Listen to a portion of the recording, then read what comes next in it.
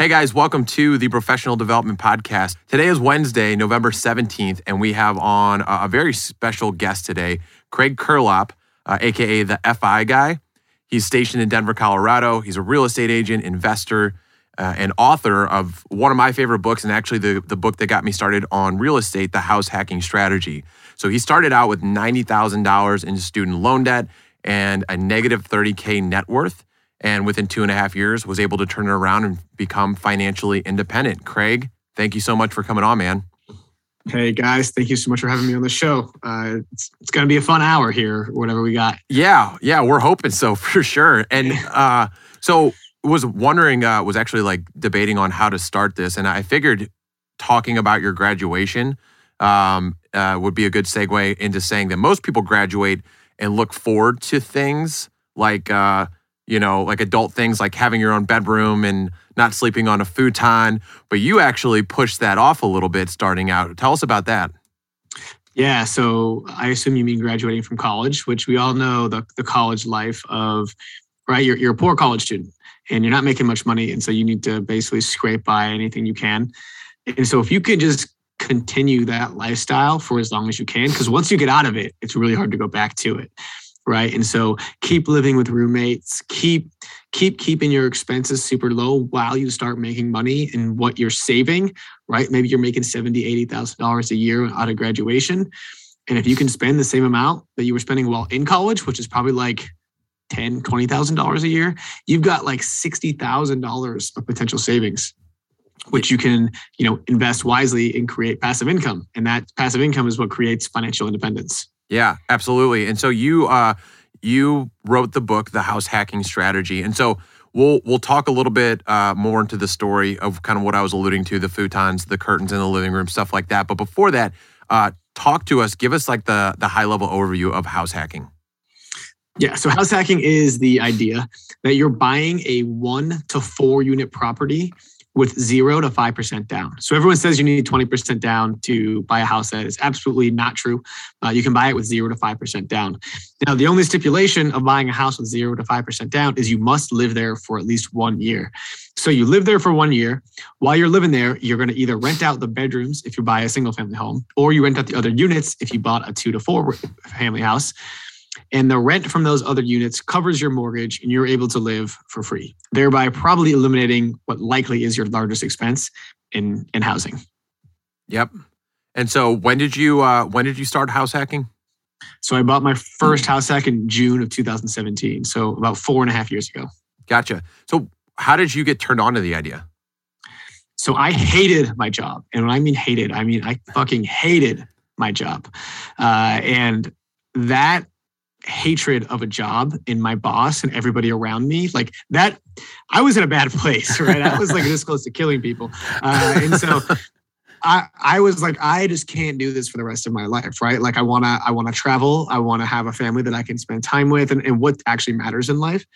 And so in that time, I learned about passive income. I learned about real estate and I was like, okay, this is a no-brainer. I need to get into real estate. And so I like just that pain from my last job, I applied to 249 jobs in Florida, all being like a real estate agent's assistant, like literally making $8 an hour. I would have gone to making $110,000 a year to making $8 an hour in Florida. And I was willing to do that to get into real estate. Fortunately, I applied to one job in Denver at Bigger Pockets, and I got that job at Bigger Pockets. And so that was kind of my big like transition from like, okay, I'm in Silicon Valley in a place that I really don't like, into Denver, which I don't know if I like Denver or not at this time, but at least I'm surrounded by people that are self-motivated, just like you guys, right? Like driven and wanting to get into real estate. And so I moved to Denver in April 2017 and then closed on that first property in June 2017 and really haven't looked back since then. And just building that passive income, man, every single year. Yep. Let me ask, what was the job you had you hated so much? I was a venture. So do you know what venture debt is? No. So you've probably heard of venture capital. Yep. Which is like basically trading money for equity in a company. Mhm. So we traded money for debt in a company. Basically, we were hard money lenders for startups.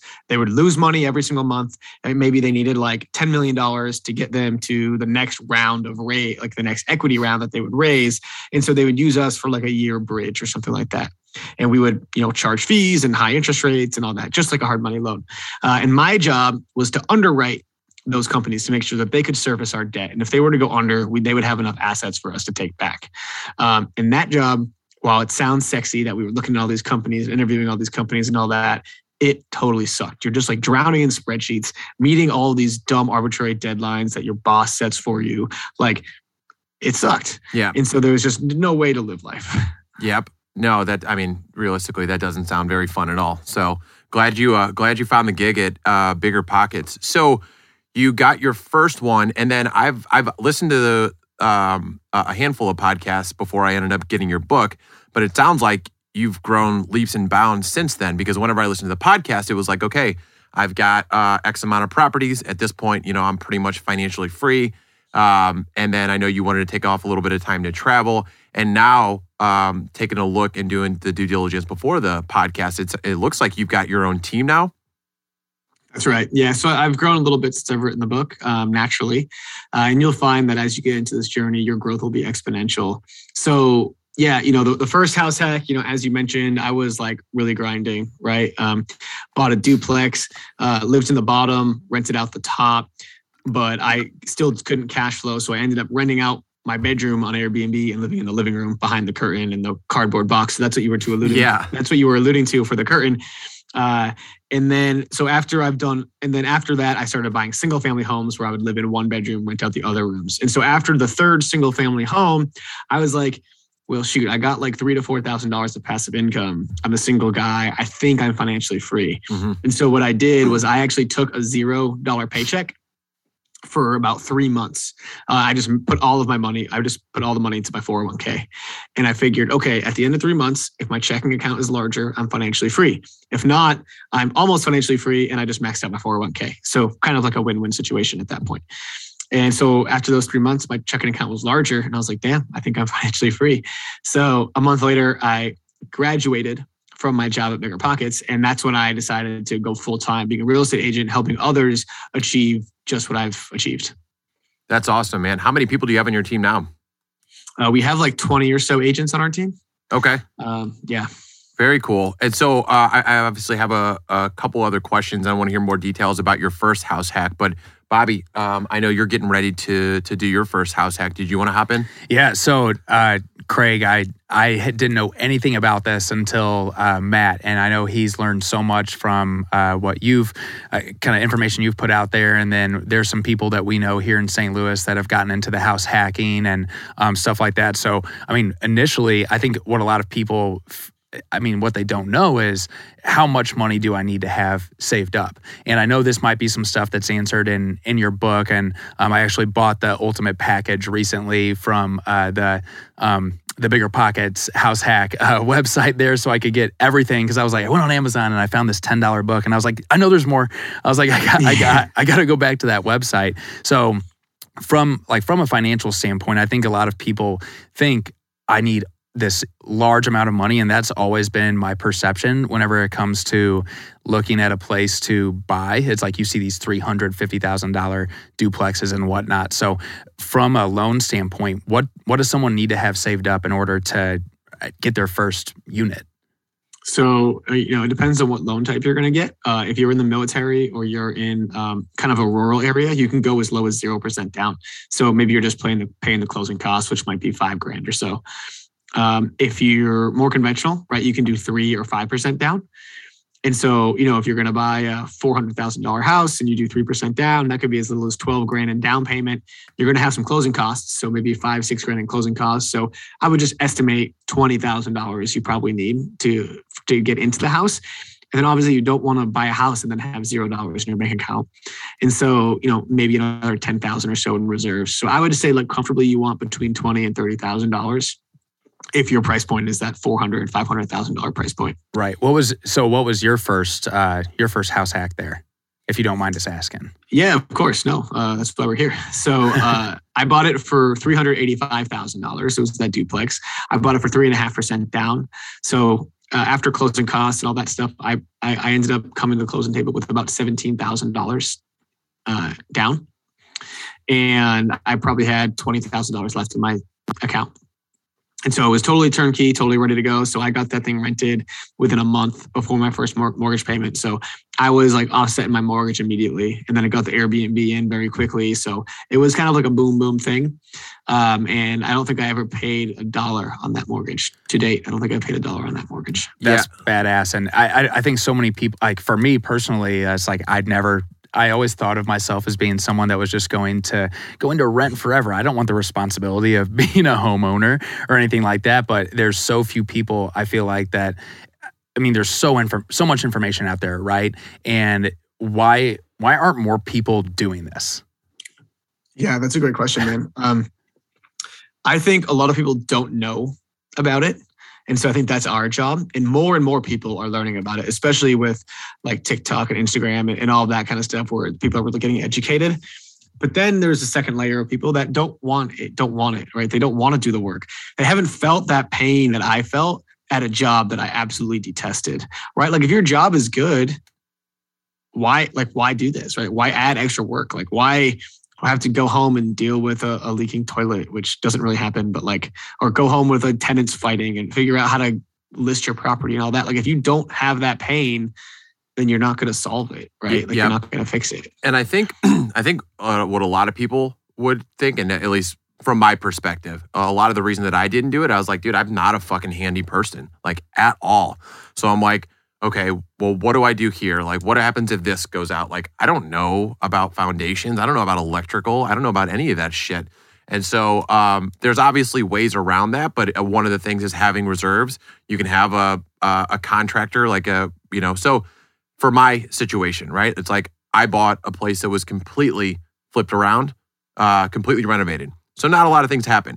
Like I said, I use your strategy where it's like I put away X amount extra per month per door, just to make, just for little shit that's going to pop up here and there. And I've got a handyman that does all that stuff. So owning a house does not mean, owning a house does not mean that you have to, be this guy that can, build a house from scratch, right? I mean, 100%. Like, do you think Warren Buffett knows how to make candy? No. But he owns See's Candy. Yeah. Right? Do you think he knows how to make ice cream? He owns Dairy Queen. You think he knows a thing or two? Like, sure. Like, he doesn't know. He doesn't get in the weeds, right? And so you, as a business owner, don't have to get in the weeds of like make a hammer and a nail. I mean, it can help you if you know, and you can fix it quicker probably and cheaper. But there's handyman out there for $20-$25 an hour that can fix most of your things. Absolutely. And so you are notoriously known for being incredibly frugal.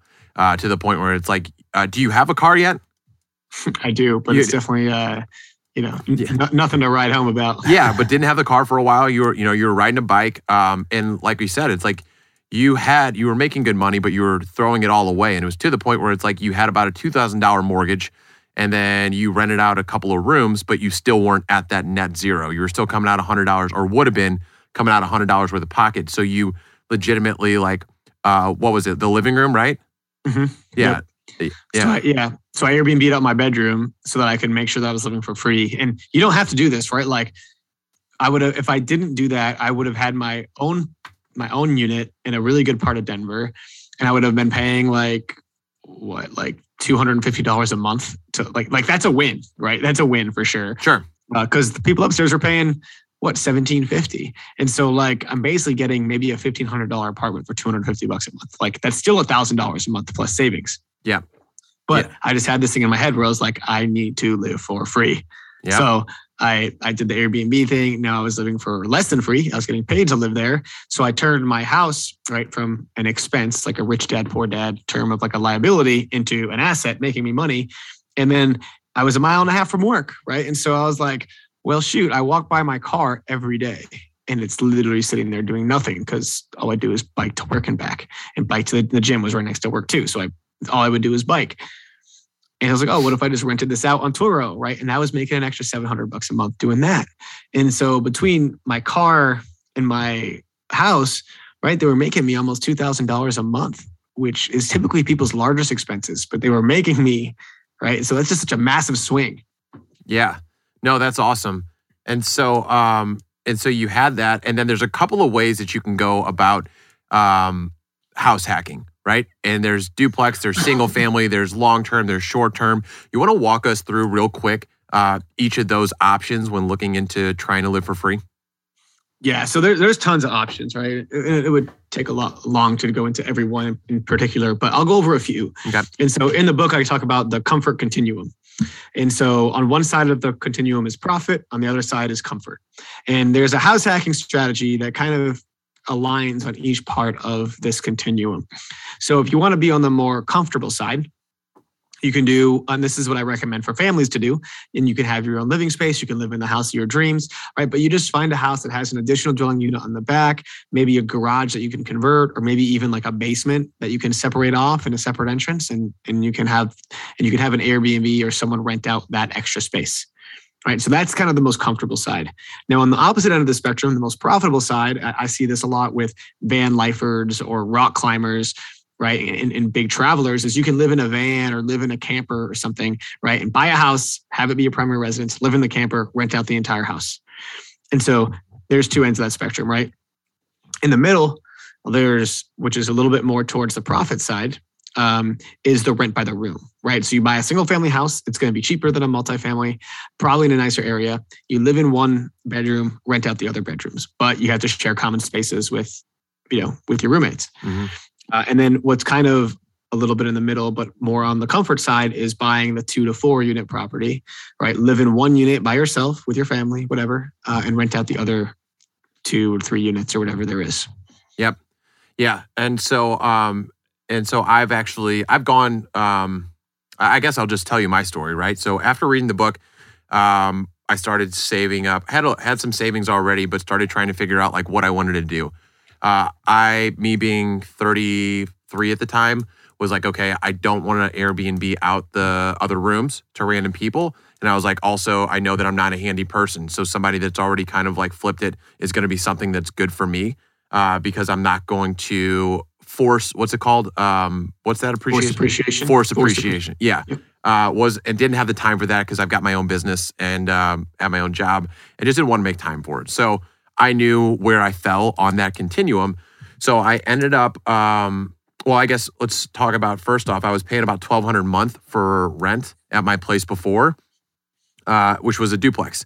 And then ended up, my real estate agent found me an off-market deal that was also a duplex, actually nicer than my current one, completely rehabbed, used my FHA 3.5% down, and we negotiated to roll closing costs into there, which in your book, you talk about that's one of the biggest things is like, okay, how do I put the least amount of money down that's going to be a long-term investment that other people are going to pay off for me? So I ended up only having to put about $12K down for a $340K property, which was fucking awesome. So mortgage is $1,800, tenants pay $1,450 a month, which leaves me $350 a month to pay. And then I throw in an extra $150 a month for the future maintenance needs. Icing on the cake, I got like a 2.25% interest rate. So, yep. And so it literally like the hardest thing to swallow is the down payment for sure. But when you look at the return on investment that you're getting, I mean, what's $1,450 times 12, whatever that is going to be it's like $17,000. So within a year, already made what my tenants are paying and putting into equity at my house, way more than I put in. On top of that, all the tax benefits, the appreciation, the depreciation. I mean, this is stuff that you already know, but it's like, it's an absolute no-brainer once you actually wrap your head around how to do this. Like you said, owning it, but not necessarily using all of it. For sure. I mean, we talk in the book about the net worth return on investment. And so for any finance nerds out there, it's just an IRR calculation, but I just think it's a little bit easier to digest when it's the net worth return on investment. And so like based on your investment down, how much does your net worth increase, right? And with house hacking, you get over 100% returns like every single time. Like, I don't think I've ever met anyone that's gotten less than 100% return on a house hack after 1 year. After you factor in cash flow, loan pay down, taxes, and appreciation. Even if you take out the taxes, because that's just too confusing to calculate on an individual basis. Sure. Even with just these three, you see returns in the 120, 130% every single time. Yep. Oh, it's awesome. And so one of the questions that I do have, because looking at the other side of things, right? The Airbnb or renting out the units. So you said that, with the screening process that you have, and in your book, dude, you give everything. So I got to give you props there. It's like you tell people how to screen. You give them the step-by-step on how to do it. And I will never consider myself like a really smart person. So I always say if I can do it, then fucking anybody can do it. And you lay it out there. But in looking into like the renting out individual rooms, you said you haven't had many like bad issues with people, especially like the short-term people that are only there a few days. But you had this story on this podcast where I guess you were in the living room and there was this guy that brought this girl back and they were just like aggressively banging in the room so loud for hours. And there was a dog in the room that had a squeak toy that wouldn't shut the fuck up. And there was a couple other things that happened. Again, can you just give us that story? Because even though it's the minority of what happens, I feel like it makes for some good content. Okay, for sure. So, if there's 365 days in a year, right? This was one night. And it was by far the worst night for a multitude of reasons, right? Mm-hmm. So it was February of 2018. It was Super Bowl Sunday. My beloved Patriots had just lost to the Eagles.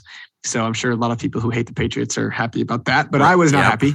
And so that Philly special, man. Yeah, that Philly special. It's still hard to digest for me. I bet. Anyway, so I was already upset coming home from that, right? And then obviously my roommate at the time who was living in the place, and he was like a 3-month extended lease, was obviously happy and super drunk. He brought his friend over who's like 6'8". He's like a massive dude. The ceilings are like 7 feet tall. So he was basically the size of the entire place. And there's no room for him to sleep, right? I'm sleeping in the living room. He's sleeping in the bedroom. So he's basically laid out in our kitchen, passed out. He brings his girl back and they are like aggressively, they're banging very loudly. And I'm like, this dude cannot make this girl make these noises. Like she's got to be faking it, right? And I'm like, honestly, to be frank, like I'm cool with some sex noises once in a while, like sure. Whatever, right? Like it doesn't even bother me. Right, this that mustache. Loud, yes, especially on the casting couch. Exactly. Yeah, but that loud was like holy shit. And then they like went from the bedroom, left the light on in the bedroom, which obviously like made the light on the whole place show in, and then went to the shower and started banging in the shower. And while they were in the shower, the dog had this toy that like every time she moaned, the dog would respond with a squeak. So it was like moan, squeak, moan, squeak, moan, squeak. And I was like, this fucking thing. And I took the damn toy, I threw it out the back, and I threw it as far as I could out the back. I swear to God, Nick Foles or whoever fucking caught that shit. Probably. And so I was pretty pissed, and that was a night of very little sleep for sure. And that's, I guess, one of the downsides, right? But that's one thing I'll say is that this guy was an Airbnb guest that stayed for 3 months, right? I was afraid that I wouldn't get people over the winter, so I was like, oh, this guy wants to stay from January to March. That's perfect. But he got too comfortable, right? The best thing about Airbnb guests is that when you go into someone else's home for 2-3 days and they're there, like you're going to make sure the friggin' bed is made. You're going to make sure the area is like, you're going to be very respectful of their place. But as you get more comfortable, that's when things start to slide. And he was just too comfortable. Yeah, for sure. Damn. That's hilarious though. Yeah. But good to hear it's part of the, not the majority of what's going to happen in there. So I have kind of a personal question. Just as related to like my real estate shit. So January is like, I'm on the hunt again, right? I want to do my next one. So for a while, I think the rules at some point in time where you could do a 5% down on a multifamily, but not anymore, right? Like you only on single family. So for whatever reason, I thought that was the case. So now I'm at this crossroads of, okay, for my next place, like what are my options here? So I can refi cash out on my current place, which unfortunately right now would take me from 2.25% to like 3.5 or something crazy like that, which would sacrifice about $7,400 annually in like equity that would be put in.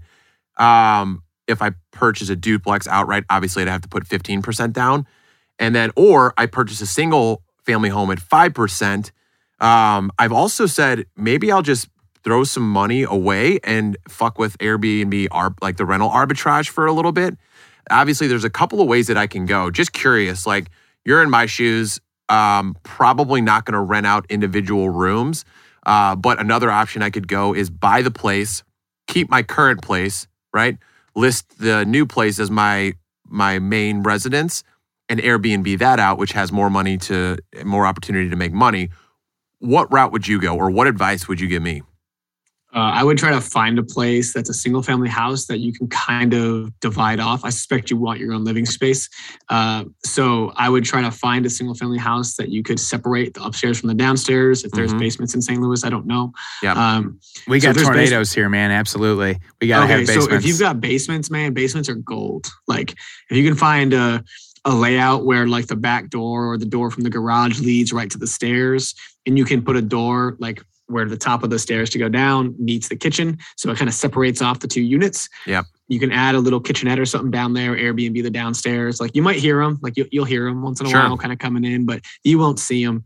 And so that would be what I would try to do. And then eventually you can then rent out that house kind of as 2 units, which is clutch. For sure. Yeah, that's awesome. So when you guys, and I apologize for not knowing all of this perfectly, but so let's say like you have to live in that house for that entire year. Because if you don't, I know I listened to your Bigger Pockets podcast, like you'll go to jail for 5 years. And you don't want to be that little bitch in there that's like, oh, I'm here because I didn't live where I said I was going to live type deal. Like that person is fucked literally and figuratively.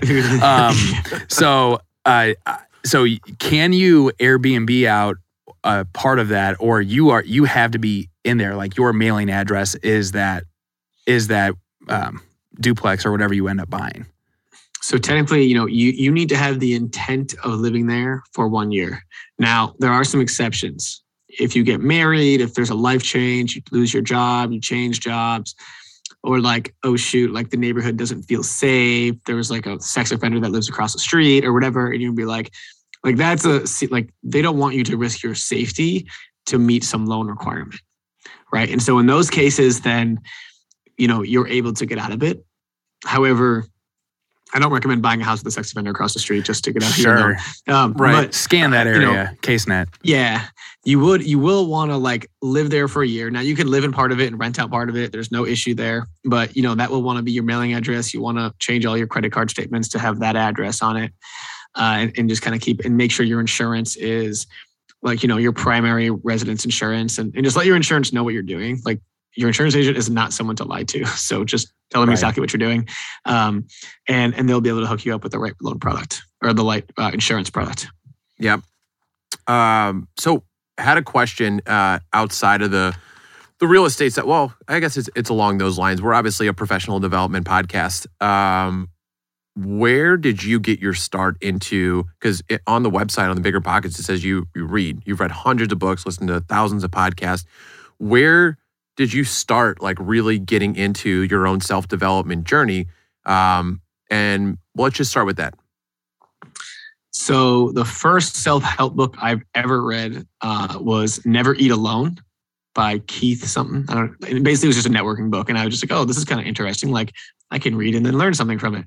I started reading with intention probably back in 2016 when my friend gave me the 4-hour work week. And that's when I was like, okay, passive income greater than expenses. That's financial independence. Got it. Start thinking about your income and your expenses on a monthly basis versus an annual basis, because monthly is way easier to digest. And so that's kind of like where my reading came from. And then once I got Tim Ferriss's book, I was like, I got to read a lot of these books. And so then I just went down the rabbit hole of reading. Like if there's a book that I've heard of that I hear like more than once, I'm 100% reading it. Like, Yeah. So dude, that Tim Ferriss book is so fucking money. I know Bobby's on that right now. Yep. It was like one of my OG self-development books. I literally, when I had a corporate job, I used his script exactly in order to negotiate myself like a work from home thing and start building passive income on the side in order to like jump my business off. And it's awesome. The minimal effective dose, Pareto principle, all that shit is right up my alley. Love it. You know, it's actually funny. I read Never Split the Difference, which is a negotiation book. And I went to my boss. And that year, I did the most production out of any analyst, like over $100 million worth of deals. And you know, they said that your bonus can be up to 50% of your salary. And last year I got the full 50%, but this year I only got like 25 or 30%. So I went to the CIO, and this is like a multi-billion-dollar company, by the way. I went to like the second guy in charge, not the CEO, but like the CIO. Yeah. And I went to him and I said, how am I supposed to accept this? And he was like, what the fuck do you mean? You can quit, right? That was his response. Shit. Yeah. And I was like, okay. Well, so I like what? Go back to the seat. I went back to the seat, and 2 weeks later I put in my notice. But I thought that was like unreal. It's just a funny story, and I think I was like a little too confident maybe in that book. But still, that's still fucking hilarious. So for that, is it just like once you hit like a certain threshold for your book of business or like your analysis that they just set the bar there, so it's harder to bonus like that? It's arbitrary. That's the thing. It's like, your managers come together and decide whether you should have X% of your salary as a bonus. And so there's no metric. Like I did the most deals that year. If there were metrics, I would have 100% got 50%. But because like, I don't know, I think I had some pushback, or I was like, I don't think this makes any sense. Like, why should we do this? And like, I know I didn't do exactly what the teacher said. They pushed back on me, and it probably was a $10,000 or $15,000 pay cut that I got that year. So. Yeah. So just one of the things that added to why you wanted to be financially free, so you don't have to fucking answer to somebody like that, right? Yeah, I mean, just like the story in Rich Dad Poor Dad, where he's sitting in the office waiting for an hour, and your time is trying to ask for a raise from the boss or whatever. Like, no, like put that in your own hands, right? Go hustle and make some more and add some value to someone's life, and you'll get paid more, right? So, so off of that, right? Your time is valuable. You're obviously trying to become financially free. Would you say you're more motivated by money or motivated by freedom and time? Oh, I mean, freedom, and I should just say money to be funny. But, yeah. Yeah. Money, of course. Yeah. No, I think, obviously it's time and freedom, right? I think that's probably what everyone is motivated by, because you wouldn't be a good person if you were just motivated by money. But that time and money allows for a lot of things. Like I think once the money situation is handled, it's unfortunate, but then you can start buying like organic, great foods, grass-fed, grass-finished beef. Like that's more expensive, but it's a lot healthier for you. You're going to start going to the nicer gyms or do the nicer classes because like they're more expensive, right? And then, you're not fighting about all of these things. And so I think as much as people want to prioritize family and health over money, it doesn't, like, I don't think life actually works that way. Like I think people always prioritize money first. And so, I think once that money situation is set, you can have great relationships with your spouse and your kids and all that. You can have great health. And then from there, you're living a pretty darn good life. Oh, yeah. So much of that, too, is what people are actually doing with their money as well, because you have, you have so many people nowadays doing that how much you make, how much you spend dance in terms of living paycheck to paycheck. And I mean, I actually work in the insurance world currently, and like I said, I'm looking to save some money to get into this, but you have so many people that are just not willing to set aside money for something like this. And I read The Compound Effect by Darren Hardy, I think I think I got that right.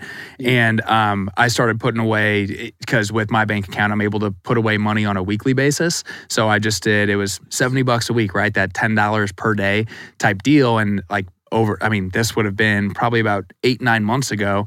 And I've seen that grown to about 2,500, which like at one point, like, I'm 32 now, dang it. I just turned 32.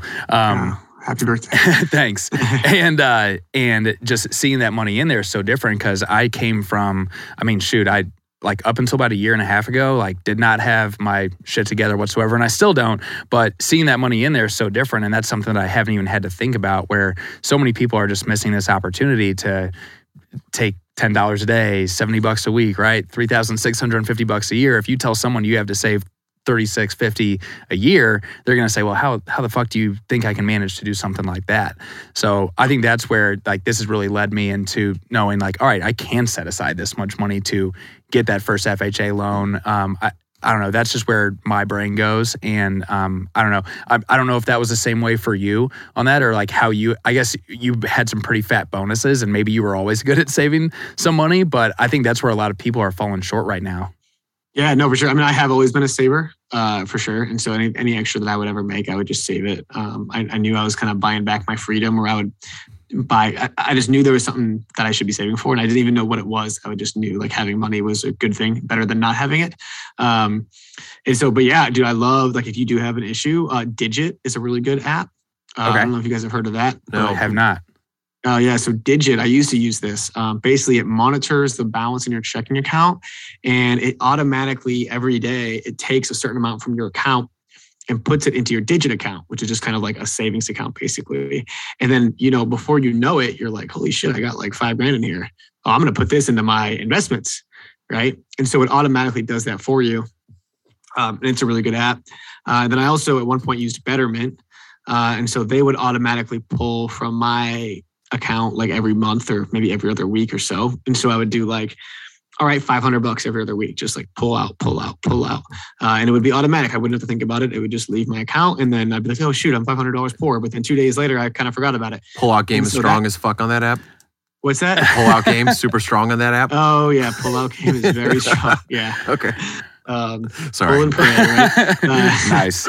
Yeah.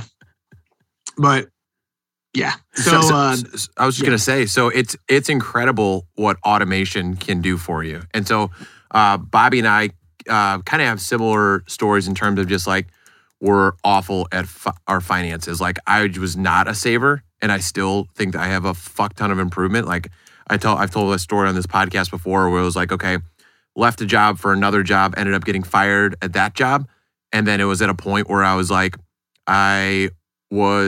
my first job out of college, I was making like right around 6 figures. The second job I went to was not making that, but was spending like I was. The next job, I took a jump for a pay increase, and they fired me after 30 days. So there I was, like behind on my bills, $30,000 in credit card debt, still student loans, no job, had to start bartending, like hit a just fucking point where I was like 27, 28, whatever, moved into my fucking mom's basement. And I was like, okay, something's got to fucking give here. So it's like, turned it around, paid all that shit off. Not the student loan debt, but don't need to pay that off. Paid all the important shit off. And now it's like, I've got a long-term savings. I've got a real estate savings account. I've got you know what I mean? So, but it's like once I started automating this shit, it was like, you don't even realize that it's coming out of your bank account because you just spend what you think you can based off that account. And it's just, it's a game changer. Yeah, dude, you have to make it effortless. Like the more pain you put in between you and your goal, the less likely you're going to achieve it, right? And so anything that you can automate, you should. Like if you're not, I automatically pay off my credit card. So I automatically, take money out and put it into savings, all that kind of stuff. So. And so speaking of automation too, this kind of goes semi hand in hand.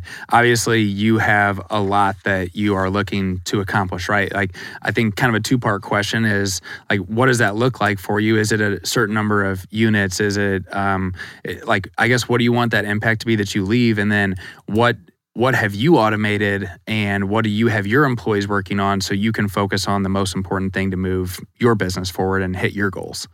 Oh, that's a great and very loaded question. So in terms of the first question where it's like, what am I working towards? The goalpost keeps moving, right? It's like, first it was like $3,000 of passive income. Then it was $5,000 of passive income. Then it was $10,000 of passive income. And it's like, you get there and you're like, well, 20,000 sounds nice, right? Like, I'm not ready to stop yet. Like you need to have that like fulfillment, and it becomes more of a game that you're not really like, I don't think I'm competing with anybody. I'm just competing with myself, right? It's like, I'm still young. I still got the fire. I still want to make an impact. I still want to help people. And, like these extra luxuries sound nice, right? Like, now we buy like really healthy foods and we go to a nice gym and, we're buying a really nice house and like these things that I don't want to ever have to worry about money. And so that's why we just kind of keep growing our investments and our passive income. And the one thing that I think I'm good at, and I'm trying to get better at, is that who, not how approach, where almost if I find myself doing anything that's not content, I try to hire it out. Right. And so even, for like one example, most recently is, we're making a new website for the podcast that we host. It's like, I could make that website, but it would suck. So I'd rather pay someone a couple grand to make the website. It'd be better. It'll be quicker. And I can continue to make content instead of making a website. We're making like a house hacking starter kit. And so once that, and so I wrote all the content, but I'm not a word person, even though I wrote a book, right? But I like someone else can like write that better than I can. So I send it to them. They make it right and sound good. And I send it to someone else to design it. I could do all that myself, but right, like the best use of my time is hanging out with you guys on podcasts. Fuck right? yeah. Coming on doing TikToks and thinking of ideas to like just build the brand. Yep. And that's all I want to be doing. So I'm doing that. And I have meetings with my team to make sure the systems are in place and all that. And I've got meetings with potential agents that maybe want to come on, clients if they want to talk to me, but kind of rare. And then just, stuff like this. Yeah. So while we're on that subject, it seems like you had definitely found your niche. Not only like your specialty is real estate and personal finance, right? But you found a niche using content to promote that stuff. So it's Instagram, TikTok. So for our listeners that are new to you, new to house hacking, how do we find you? Yeah, so I'm at the FI Guy on Instagram and TikTok. And then our podcast, we're changing the name. So it's either Invest to FI, like Invest to FI, or the FI Team Podcast. You should be able to search both and find us. Yep. Very cool. So a couple more questions, because I know we're probably running close to time. Speaking of personal development, all the books you've read, your specialty, like we said, is finance and real estate. So if you were going to pick one book for somebody to start their journey in each area, what would it be? What in real estate and what in finance would you give them? Okay, that's good. So real estate, I would say the house hacking strategy, but maybe I can't pick my own book. So I would say Brandon's The Rental Property Investing book. That was the first one that I read, and it just outlines kind of the different ways to invest in real estate. So I think that's a great one to start with. It's called The Rental Property Investment? The book on rental property investing. The book on rental property investing. Got it. Okay. And then personal finance book. I really like The 4-Hour Workweek and The Miracle Morning are probably like my two favorites that in the one thing like that I think everyone should read, but those really aren't personal finance. Maybe Set for Life by Scott Trench or The Simple Path to Wealth by J.L. Collins are both really good books. Okay. I feel like I need to go back and read, you referenced it a couple of times, Rich Dad, Poor Dad. I feel like I need to go back and read that one again. I hear that's pretty good in terms of like mindset, also like applicable steps on how to get your shit together. You should read that. Everyone should read that book like once a year.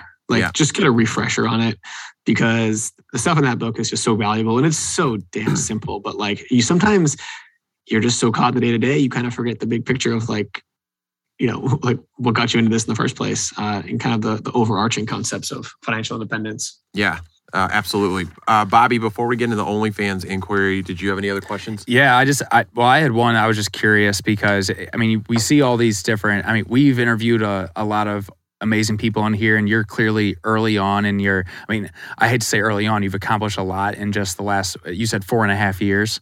Right.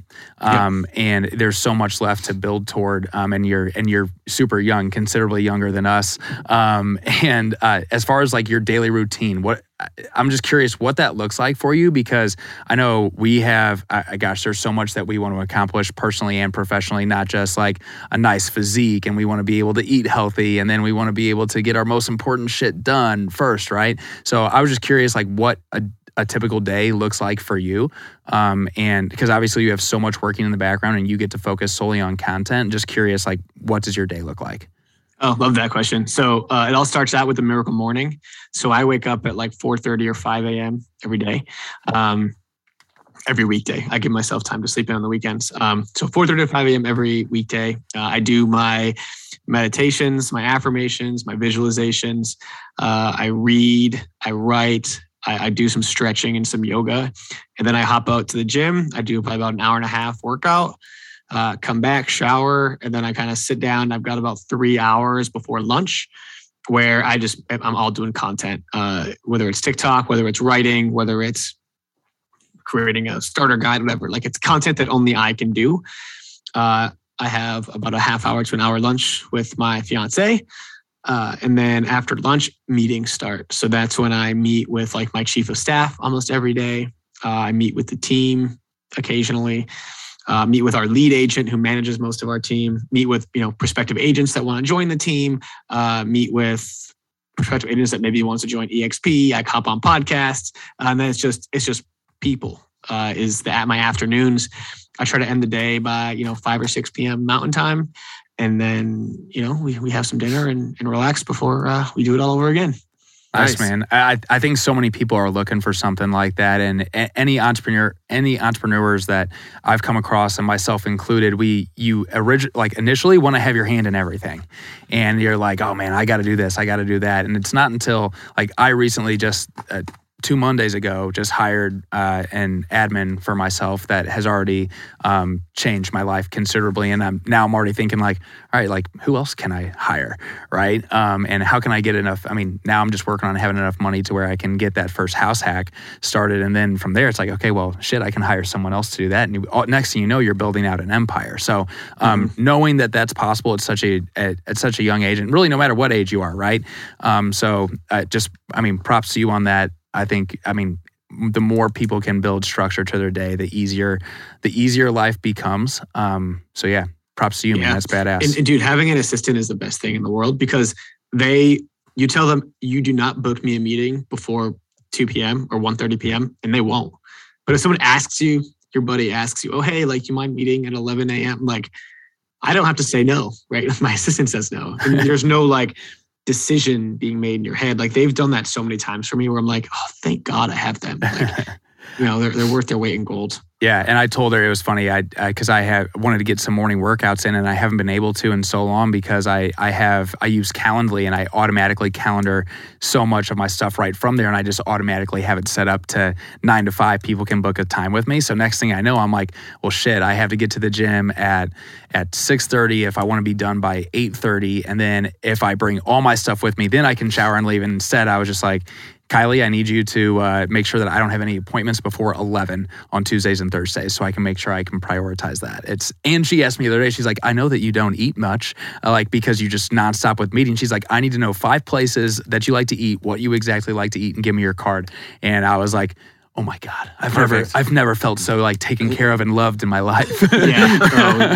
Yeah. They become your family, and treat them like family too. No doubt. Right. I think that's a big thing that maybe people don't do is anyone that works for us or anyone on our team, they feel like they're part of the family. I mean, we just had our engagement party at our transaction coordinator's house, and she set everything up and helped us out big time.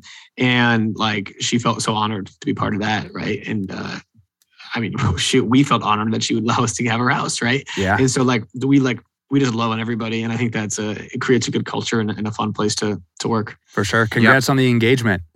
Thank you. Yeah. So this is at the end of this it's called the OnlyFans inquiry. So we call our fans the OnlyFans because when we started out, we had an Instagram page with 7 followers on it. Now we're up to 1,000. No big deal. But we've actually pay to get the good stuff, or what? Yeah, exactly. Yeah. We just hashtagged OnlyFans, and all of a sudden we got a bunch of bot accounts following us. About a bunch of bots commenting on our shit, which we're like, hey, it's engagement. Fuck it. We might as well stick to it, right? But we've got 2. So the first one, and Bobby's going to read one, and I've got one here. The first one is from Tim here in St. Louis, and he says, Craig, if you're renting out to tenants, is there a way to screen tenants to where only hot girls with high credit scores come through? If not, should we make an app? You definitely should make an app. You can maybe check out OnlyFans. Yeah. Or you go on Hinge and you be like, first question is, what's your credit score? Instead of your pictures, just list your property pictures. Yeah, exactly. Just show it with all the paint off and the doors open. Yes. Let everything in. Yeah. Okay. Yeah. All right. Thanks for that one. Thanks, Tim. That's a good question. Cool. And then this one actually, so this is a guy actually from my sales team here, because we have a few people that are interested in this house hacking stuff. So whenever they found out that we were going to be talking to you today, they were pumped and they started sending me a bunch of questions. So I picked one. So this one's from Tanner. He's asking, so he's currently looking to move from his current place that has about $55,000 in equity, and he's wondering if it would be better to buy a four family or refinance, cash out, and pay for it that way. So it sounds like it was a little weirdly questioned or worded, but it sounds like he's saying, should he do the traditional way and in this next place, or refi cash out? So he's got $55,000 of equity? Correct. Into the place, into his current house. So not cash. Does he have cash? I don't think, outside of that, I think it's what's in his checking account from his insurance sales. Okay. So I'd say if you can have cash and you can just buy the next place with a low percent down that way and you can save, I recommend doing it that way. If you want to use that equity, I recommend maybe trying to get a HELOC or refinancing. I'm not sure when he closed, but I suspect interest rates might be a little higher now than they were whenever he purchased, if it was in like the last year.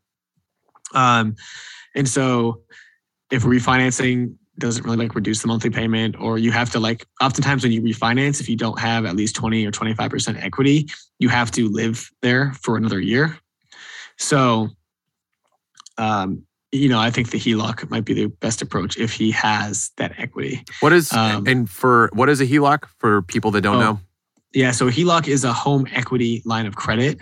So typically, if you have typically you still need 20 to 25% loan to value, which means if you've got $100,000 property, you need basically to have less than $80,000 worth of debt on the property, and the banks are willing to give you whatever that difference is. So if you've got like $60,000 of debt on a $100,000 property, they'll be willing to give you a $20,000 home equity line of credit. Gotcha. Okay, cool. Yeah, and actually that's the end of this. I think we're coming up on the hour, but Craig Curlap, I wanted to say thanks for coming on. We appreciate you. We're going to continue to follow everything that you have going. I know it's you're kind of just getting rolling with the company, but yeah, man, we appreciate it. And hopefully we can have you back on again sometime. Yeah, we'd love to, man. And yeah, thanks so much for having me on. Matt and Bobby, appreciate you guys. Awesome. Okay. See you, Craig. All right. See you guys. Bye-bye.